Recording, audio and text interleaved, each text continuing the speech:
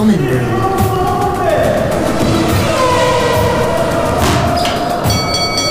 Sports Fix. What is going on, sports fans? I am your host, Ben Cullen. Welcome to this week's Sports Fix. Northern Ireland's Rory McIlroy has ended his winless run.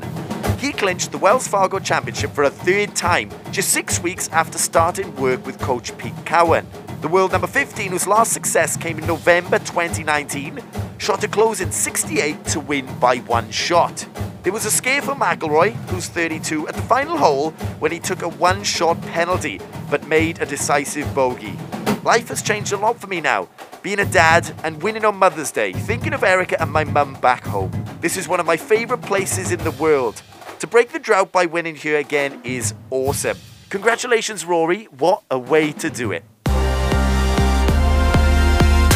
Different week, different track, same story. Lewis Hamilton's dominance. Hamilton and Mercedes produced a brilliant, attacking, strategic race to beat Red Bull's Max Verstappen in the Spanish Grand Prix. Hamilton's third win in 4 races this season came despite losing the lead to Verstappen at the first corner. Mercedes put Hamilton on a 2-stop strategy, and the 7-time champion managed to close a 23-second deficit in 18 laps to pass the Red Bull.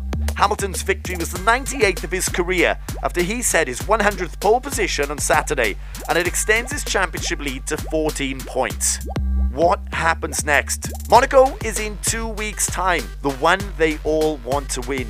The Mercedes has looked strong in slow-speed corners, but Verstappen will be determined to win the sport's most prestigious race for the first time.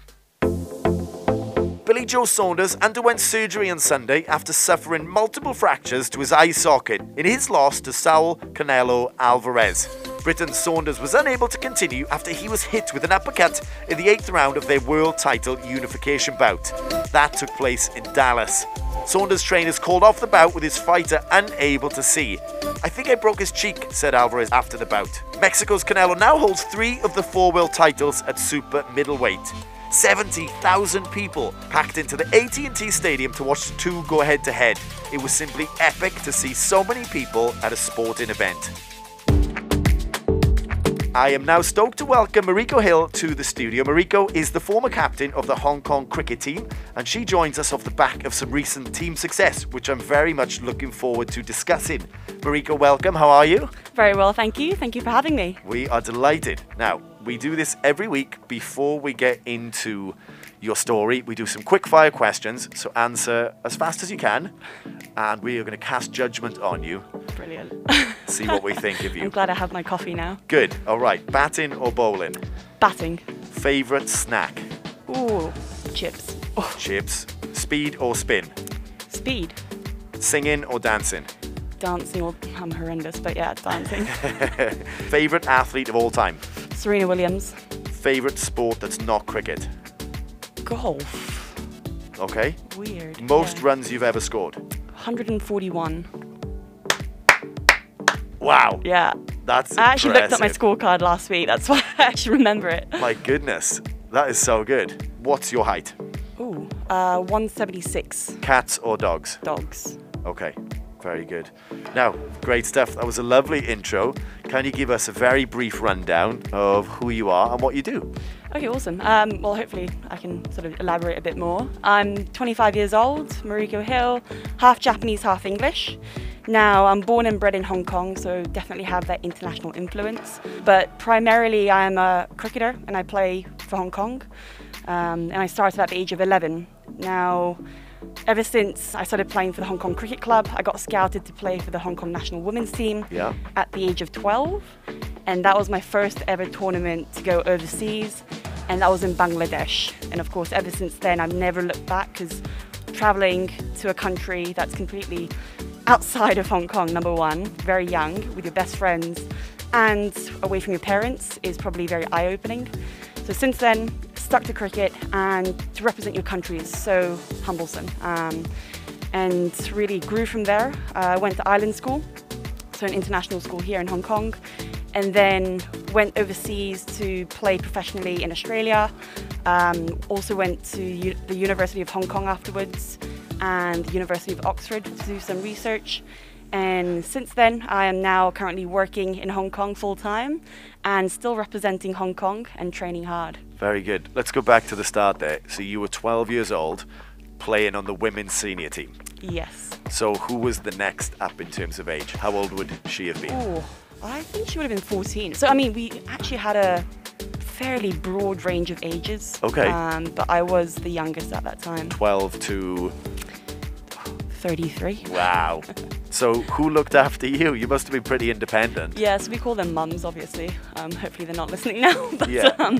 At that age, I would sort of bunk with the seniors and typically sort of go the younger ones with the senior ones. And That's crazy. There Yeah. can't be many sports where that would happen. oh, yeah, certainly not. Maybe in Hong Kong, but that's what's so unique about Hong Kong. Wow. So were you into sport from a very young age? What sort of took you into cricket? What did you do before that? Yeah, so ever since a young age, I used to be the biggest tomboy. I hung out with my brother a lot and his friends. Thank you, Toby, for listening. But he pretty much introduced me to a whole range of sports, from Okay. squash to rugby to football, water sports. And from there, I obviously started playing in the grassroots program and played golf too. And that's where I get the batting skills, I suppose, and transferred it into cricket. Wow. So your brother was obviously a big influence on you. What about outside of that? Did you have a specific coach or your parents? Yeah, now I definitely look back. My dad always drove me to the grounds, helped me, obviously. Thank you, Dad. No, thank you, Dad, absolutely, because if he didn't, of course, I wouldn't have been able to. Yeah. Once I started becoming old enough to travel, that's where I can sort of say goodbye. But he was one of the biggest influences, just on and off the field. Hearing him outside, obviously, I never looked at the downside of cricket. If I would be sulking and crying because I got out, he'd be supporting me on the sidelines. So definitely a huge influence. Understood. And then from a young age, have you had similar coaches along the way, or have you had many different coaches in cricket? Yeah, fairly a broad range. I've had probably 4 or 5 pivotal ones that have influenced me greatly. Yeah.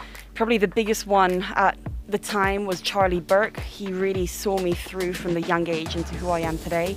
And he had great influence into sort of the cricketing background in Australia and introducing me to play professionally in Melbourne. So if it wasn't for him, I wouldn't really be here today. He was fighting your corner. Absolutely. Have you had many female coaches?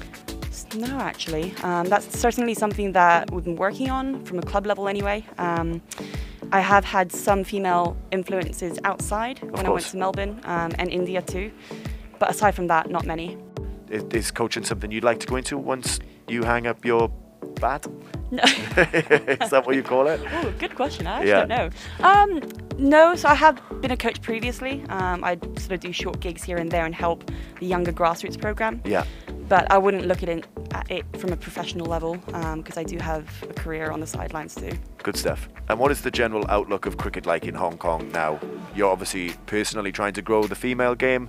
How does it look and what are you trying to do? Yeah, so obviously after COVID, it certainly has impacted where we want to be going. But with the women's squad anyway, we are currently training for the World Cup qualifiers in November, and that's going to be held in Malaysia. Okay. Now, if we qualify for that, there's then a clear pathway into playing in the World Cup in the years to come. And there's definitely prospect of that purely because of the amount of training that we're doing and the commitment that we're getting from the level of, from nurses to full-time people to students in Hong Kong. We're all giving our all.